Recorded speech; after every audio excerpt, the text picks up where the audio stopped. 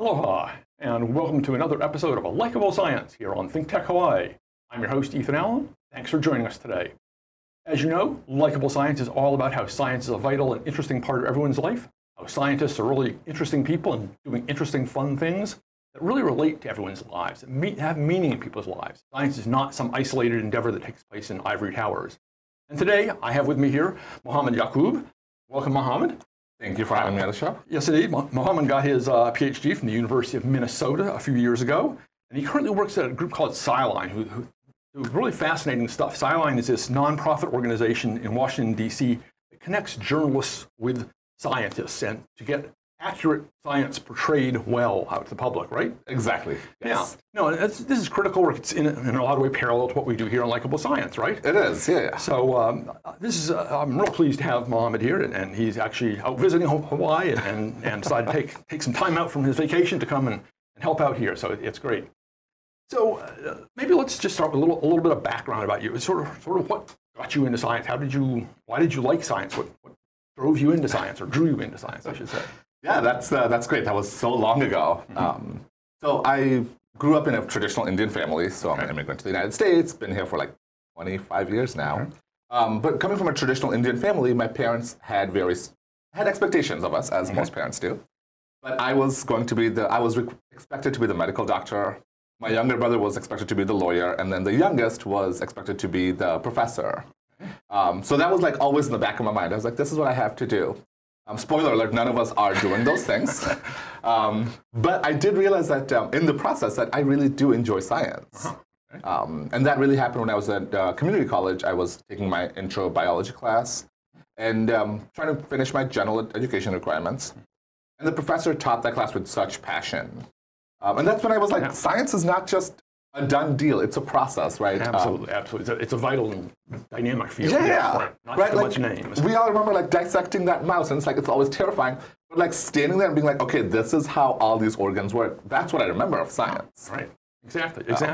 And it's great that you got that understanding and that helped draw you on into the field. And then you ended up pursuing an advanced degree, a PhD. I did. And that must have been a little bit of a challenge for you. So that was, I finished my master's and got a job as a researcher in a plant biology lab. It was great, but at that point I realized that I cannot really lead any projects. I would always have to work on other projects, so I couldn't contribute to like the leadership. And while I enjoyed doing the research, I wanted to start doing my own projects. And that's when for that, in order to write grants to really support the kind of work, I needed a PhD. Also, the look on my parents' face when I told them I was going back to get a PhD, not only did I not get a medical degree, but now I was going back to school and going to study weeds, as they call them. Priceless. They weren't super happy with it.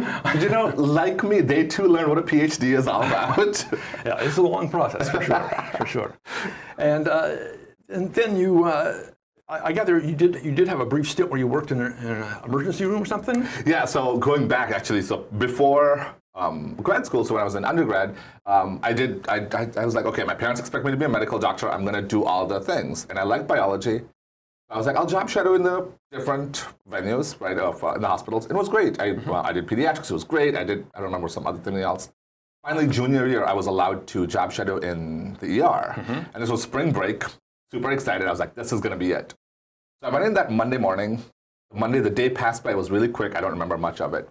Tuesday morning, I went in and we had two cases. So one was an accident, and they brought the patient in, and she was unconscious. And I remember the doctor trying to find a vein, and so they kept like trying to put IV in. At one point, the nurse just pushed me to the side. She was helping the doctor, obviously. And I was just standing there, horrified. And like before we could take a moment, like once they stabilized the patient, there was another attempted suicide case that came in. And so that was with like cops, and they were an overdose of drugs. They were pumping the stomach. And I remember leaving for lunch and just never going back. Like I was like, this is it, I'm done. I'm very amazed that people do that. That's clearly not me. Yeah. No, isn't it interesting how a brief pivotal experience can really shape your life, right? It just drove you away from medicine. It did. Yeah, interesting. What was interesting though is like, now I was like, okay, now I'm a junior, and I'm back to the drawing board. Now what do I do, right? Like I was like, okay, so science is medical doctors, because that's what I'd always learned. Right. And so I was like, okay, I don't know what to do. So I was like, okay, I'm going to finish a biology degree and do something. I don't know. And you got into plants and... I did, yeah. So I took a genetics class, and the professor was, again, she was a plant geneticist. And I was like, genetics makes sense, right? There's like the general genetic concepts. And the professor, super nice faculty member, and she explained to me, she's like, okay, if you want to do research, you can do research and contribute. It doesn't have to be in medicine. Right, right. So no, and that's it's a great field, and God, genetics is moving on so fast now, and genomics and understanding how our own genes and the genes of all the little microbes who live within us are all playing games together. And I'm amazed at where we've come and where we're going. Yeah, isn't it? And it's nice what you point out there, that you have these key figures, these key teachers who really help shape your direction of your life and career. Absolutely, yeah. That's important. So then you were studying plant evolution. Now, most people would think you're studying plant evolution, you're going to go out into savannas or fields or deserts or forests or someplace where there's some plants.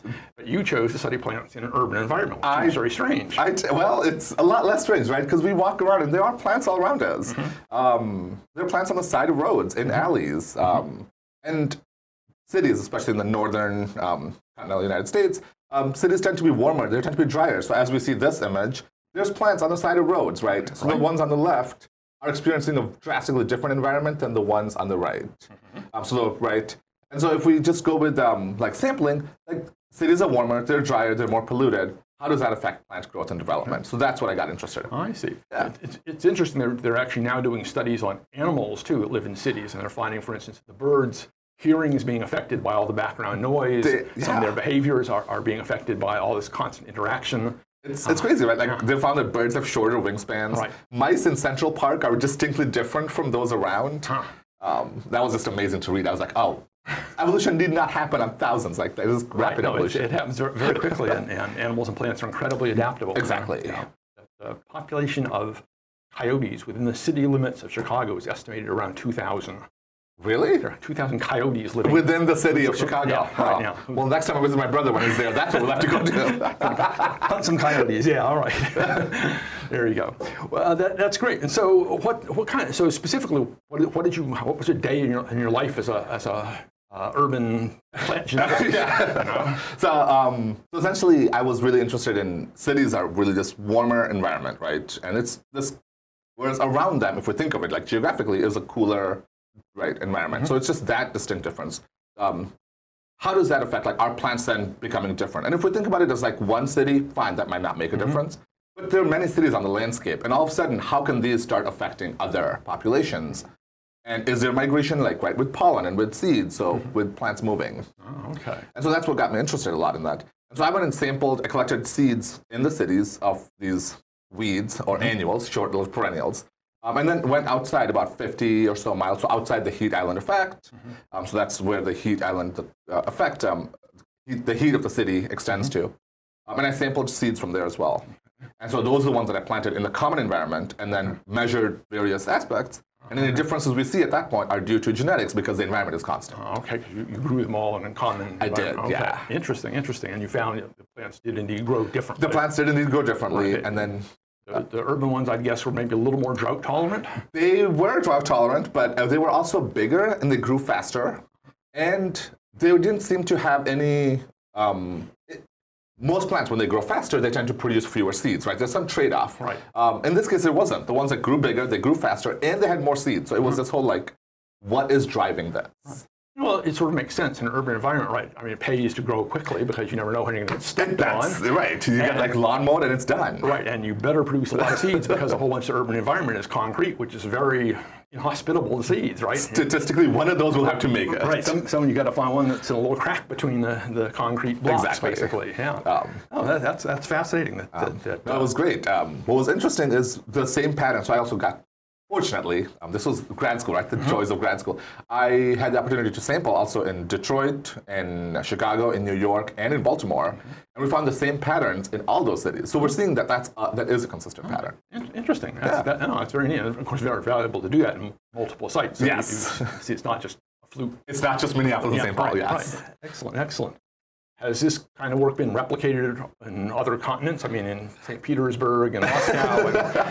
So I don't know about other continents. There's a group out in Toronto, and that's truly trying to bring all this urban ecology. So urban ecology as a field has really started picking up in the mid 90s. And then since then, it's picked up. So there's been a lot of work done in Arizona, but that's on the flip side because cities tend to have a lot more water in the summer because people are watering. Okay. And so it's the exact opposite of what the northern cities are. So there's that kind of dynamic that's happening. Yeah. Interesting. It would be interesting to look down at equatorial cities versus versus cities like Toronto or. And then, like, if we think about like island cities, like that's a whole other aspect, right? So intriguing. And so during this time, as you did this, I mean, it sounds like you could have gone on forever and ever, studying more and more things, different aspects of this, looking at soil conditions as well, or water instead of heat, But you obviously, your interests expanded or took somewhat different directions. Can you talk a little bit about sort of what drove that? Yes, absolutely. No, so I love science. I love the process of science. It's great. I get to do science. But it was nice to get to go share that science. Too often science, as you mentioned earlier, gets done in an ivory tower, but that's changing. And I didn't want to be in a lab just doing research and then publishing. And again, not that those are any bad things. It was just not for me. Right. And so I had the opportunity to actually set up my field sites at 3 high schools and 1 community college. Right. And so it was like one of those things where I was like, this will be great. Let me get students to think about science with me. What I will say is students are amazing. They came up with ideas that I had not even thought of. So I remember this one group, they were very concerned about animals coming into the field site. So they measured the field site. They built a fence around the field site, right? And it was great. Another group wanted to measure how much sunlight will hit each plant at any given time. And when we calculated there will be 3,000 plants times 4 field sites, it became a little less feasible. And that's when we discussed like what we measure and why we measure, right? It's like we might measure plant height and that'll tell us something, but do we measure that every day? Does that tell us something? So our quantification methods are also changing. Right, do you measure plant weight? How do you measure the weight? Dry, wet? Exactly, all these factors. Including roots, not including? Play a role. And but the students were always amazed. They're like, oh, let's do this. And it was like, you know what, let's try it. Yeah, and the great thing is, of course, then you also have all these extra hands, so you can do experiments you could not do by yourself. Exactly, right? And you don't have to pay them. I mean, they were engaged. Right. Yes. Exactly. No, it was great. Wonderful. Well, that sounds like a real enriching and expanding experience. I can see where that would then lead you to want to do even more of that kind of thing, because the getting people excited about science and having people who don't particularly care about science suddenly begin to see the beauty of science, the power of science, the value of science. Right. That's so science, again, as I mentioned, is like so often thought of as lab coats, right? In the lab. So I have an image. I want to say this image 2, and I think it was put earlier. So that is science. So those are what my field sites look like. The one on the right is adjacent to a school, so that building is actually the school. And those kids were involved in like helping plant. And at each site, we measured temperature, we collected soil. This is science. Excellent. And we're going to talk more science when we come back. We have to go to a break right now. Mohammed Yaqub is with me. I'm Ethan Allen, your host in Likable Science, and we'll be back in 1 minute. Hello, I'm Mufi Hanaman. I want to tell you about a great show that appears on Think Tech Hawaii. It's all about tourism. In fact, we call it Tourism 101, where we talk about the issues and challenges that faces our #1 industry throughout the state. We'll have some interesting guests, very informative dialogue, and allow you an opportunity to maybe learn a little bit more about why this industry is so important for our state. It's been great for us in the past, we need it today, and especially going forward. That's Tourism 101 on Think Tech Hawaii. Mahalo. Hi, I am Yukari Kunisue, host of Konnichiwa Hawaii, Think Tech Hawaii's Japanese program, broadcasting every Monday from 2 p.m. I usually invite a guest in Japanese language community who does interesting things, and I'd like to share stories with you guys. Please tune in and listen to Konnichiwa Hawaii.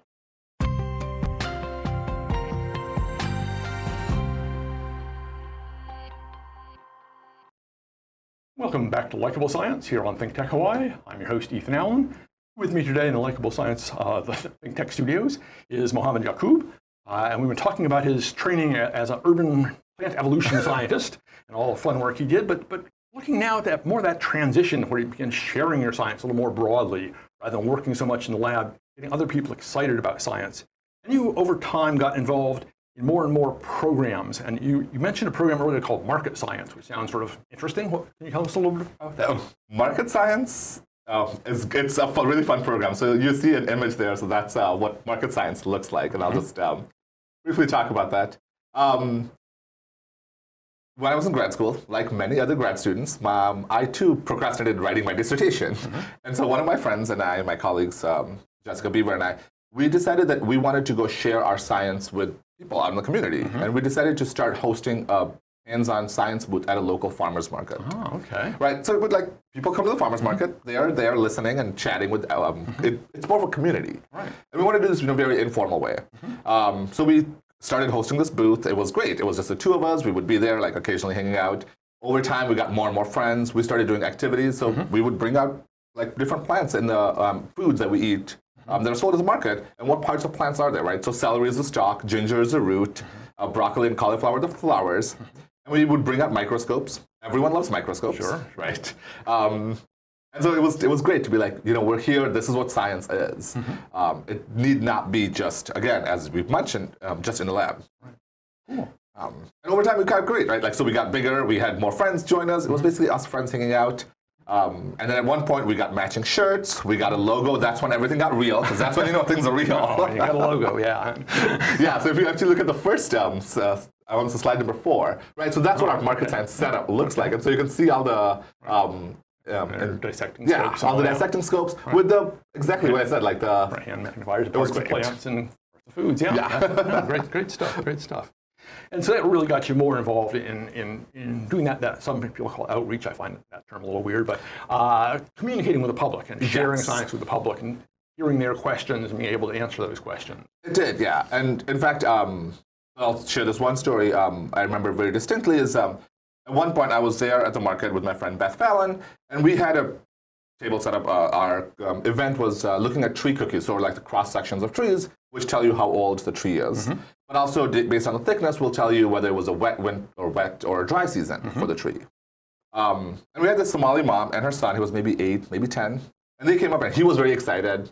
And the mom comes up to us and she's like, "Oh, what do you guys do?" And we're like, "Oh, we're both scientists, like." That studied how water moves in oaks and how that's something like that. I don't remember. And I don't want to misspeak what her work is. And I was studying urban ecology. And so we told her that.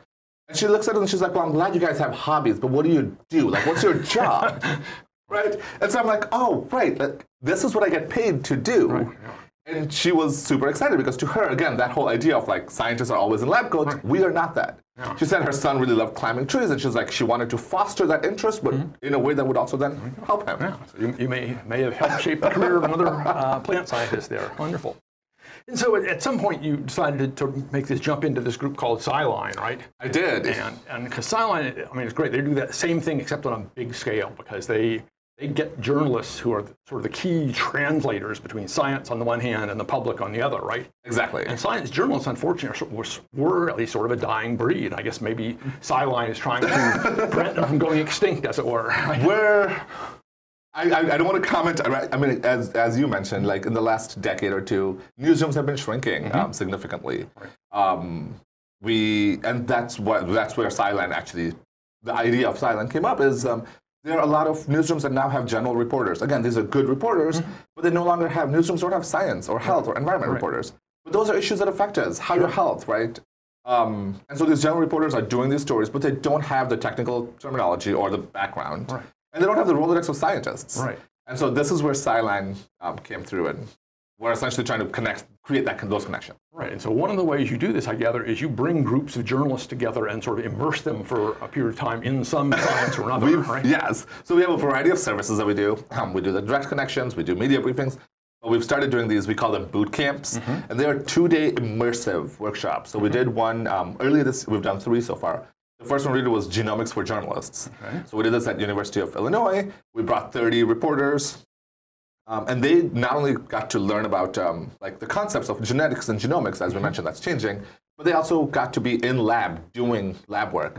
So in that, they are doing, they're using CRISPR, the CRISPR technology, to really manipulate microbial genomes. Cool. And so then they can really understand what that is.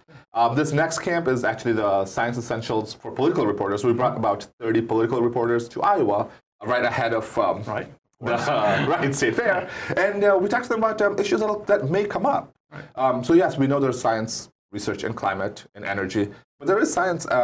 There's a lot of science research in immigration, in trade, and we talked about those as well. Yeah, yeah. Oh, and it's great because at the same time, you're putting the scientists much more in touch with questions that the broader public might have about their work, right? Which they probably don't often run into.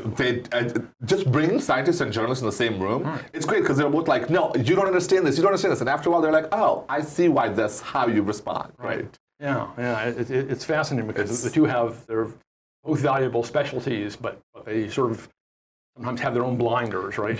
Yes. And so it's wonderful to bring those And as a together. scientist, I can see, right, like, I don't want to say anything that's not quite confirmed with evidence, so it might take me a while.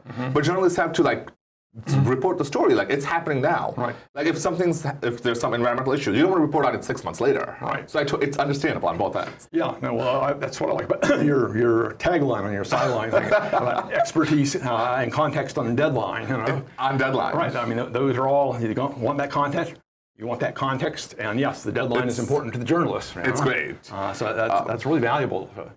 And it's funny.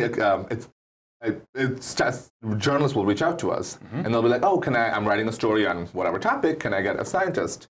And sometimes it's on the order of hours, right? And within a few hours, we have there's a scientist. Right. So that's our main thing that we do is we really connect them directly. So they can okay, my story's ready to go. I just need a good quote. And it's more like I want to understand this. Right. And so I'll share one story. So this is where I've learned that two things I've learned is scientists. There's any kind of research being done, right? We've had stories from like the group behavior of clapping, right? Like there's psychology behind that. There's group behavior to like online memes, how those spread. So there's topics being done there's research being done on everything, right? And science being done everywhere. Right. We've referred scientists from all 50 states, yes, including Hawaii, and it was great, right? To be like, I had one of your scientists on earlier. Yes, well, that too was here several months ago. Right. Yeah. Yeah. So no, that's really incredibly valuable, and I suspect you try to encourage the journalists to get in touch a little bit earlier than 2 hours ahead of the longer they can give us, the better it is, right? Like if a day or two would be great, but we will work with whatever deadline there is. Yeah, because scientists aren't always ready or able. They're off at a conference or finishing up their own deadlines to get a paper out or a grant proposal out. And, they have their own deadlines too. It is funny when we get like the topics and we reach out to the scientists. They're like, "Oh, this week is grant week," and I'm like, "Okay, it's going to be a little harder, but it's been great." Yeah. We've referred over 1,200 scientists, and we've supported over 700 stories, and those are the direct connections, and not counting the stories that may have come out of other. Right. So these are for newspapers, magazines, television, radio, all the different media. Everything. No, that's great because so much these days there seems to be an almost blatant disregard for evidence-based. Thinking and reporting, and it's wonderful that you guys are doing this with the content, the context. I think what's amazing is scientists want to share their work. So scientists get federal and state money. Like our tax dollars go to support science research, and science is meant to support us all. Right. Many scientists are not trained particularly to communicate very effectively with science. So they are, yes, and I appreciate platforms like this where I get to share what I'm doing, and I know you've had other scientists here. That's great. So we are moving a little bit. We'll try to work on the whole like training scientists. Right. And because we are fully philanthropically funded, everything we do is completely free to the reporters, right? So we are here to help them. So we've had half a dozen philanthropists come through and be like, we really care about science or journalism or both. Right. So you probably then also archive all these stories that you do, so there's somebody else comes up asking for the same kind of topic. You can't be live scientists. You can feed them. Well, here's what so-and-so did a while ago. We have that, yes. That's great. The other thing that internally we're a small team of 8, and we're always very excited about everything new we learn. So every morning we're like, oh, did you know about so-and-so? And it's great to learn the things that we learn. All the obscure stuff that scientists study and figure out that's so bizarre. So it's really that this is fascinating stuff. And so where is Sciline going to go? How is it going to grow? What do the leaders of Sciline want to see in 5 years? So like I said, there's only 8 of us. And my boss is amazing in the sense that every year we have a summit, and ours this year happened to be last Friday, right before I left. So I've had a chance to really think about what we talked about. Well, at the end of the day, all 8 of us really came up with like, where do we want to go? And so we're going to start doing a little more trainings for scientists to be able to communicate, to really be like, how can you not just talk about the technical work, but what are the effects for, right? And what that looks like. We want to continue really bringing scientists and reporters together because we've learned that bringing them in the same space, even however level of formal, informal, it's great. They really get those conversations going. Yeah, no, that's absolutely critical work. And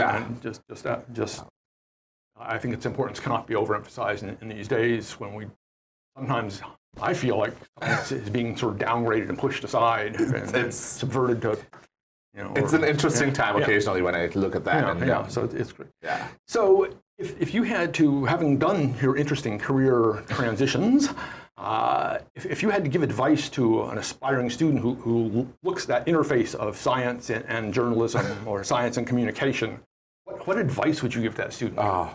Funny, I should reach out to our interns. We had 2 interns this summer. They're both at that interface.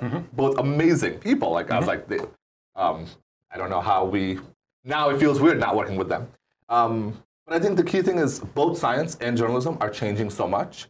But having the science, learning the science is great. Like, you absolutely should. But learning how to communicate it is also equally important. And those skills will help you no matter what direction your research goes. Yeah. Right? Even if you end up being in a lab all day, that's great, but so long as you know how to talk about it. Right. Yeah, you absolutely have to communicate your science. Yeah. One of the things that my boss always says is go out and ask, how do you know that, right? So like whatever you read, whatever story, how do they know that? Right. So we see stories like, oh, how much coffee is good for you? How much coffee is bad for you? Well, how do they know that? What do they do the research on? Right. So it's always, how do you know that? Yeah, exactly. And my wife sort of jokingly sort of says, you scientists are always changing your minds. One year you're telling us, this is good for you. Next year it's saying it's bad for you. But let's look at how do they do that, right? Did they just do it on, so I think the whole how do you know that, that sticks with me a lot more now. Yeah, that's the evidence-based thinking. Exactly. Which is so critical and all. Hey, so this is great. Folks can access Sciline online. Sciline.org. Yeah, Sciline.org. Yes. SCILINE. Yes. .org. And that's a great organization. I'm sure your website has all kinds of good stuff on it. If people want to learn about it or connect local journalists with scientists or connect local scientists with journalists. Absolutely. Yeah. And everything we do, again, like I said, is fully philanthropically funded. So everything is also on our website. Access for anyone who's interested. Yeah. Fascinating stuff. Mohammed, I want to thank you so much for taking time out of your vacation. Usually I say science taking time out of your busy schedule. You're on vacation.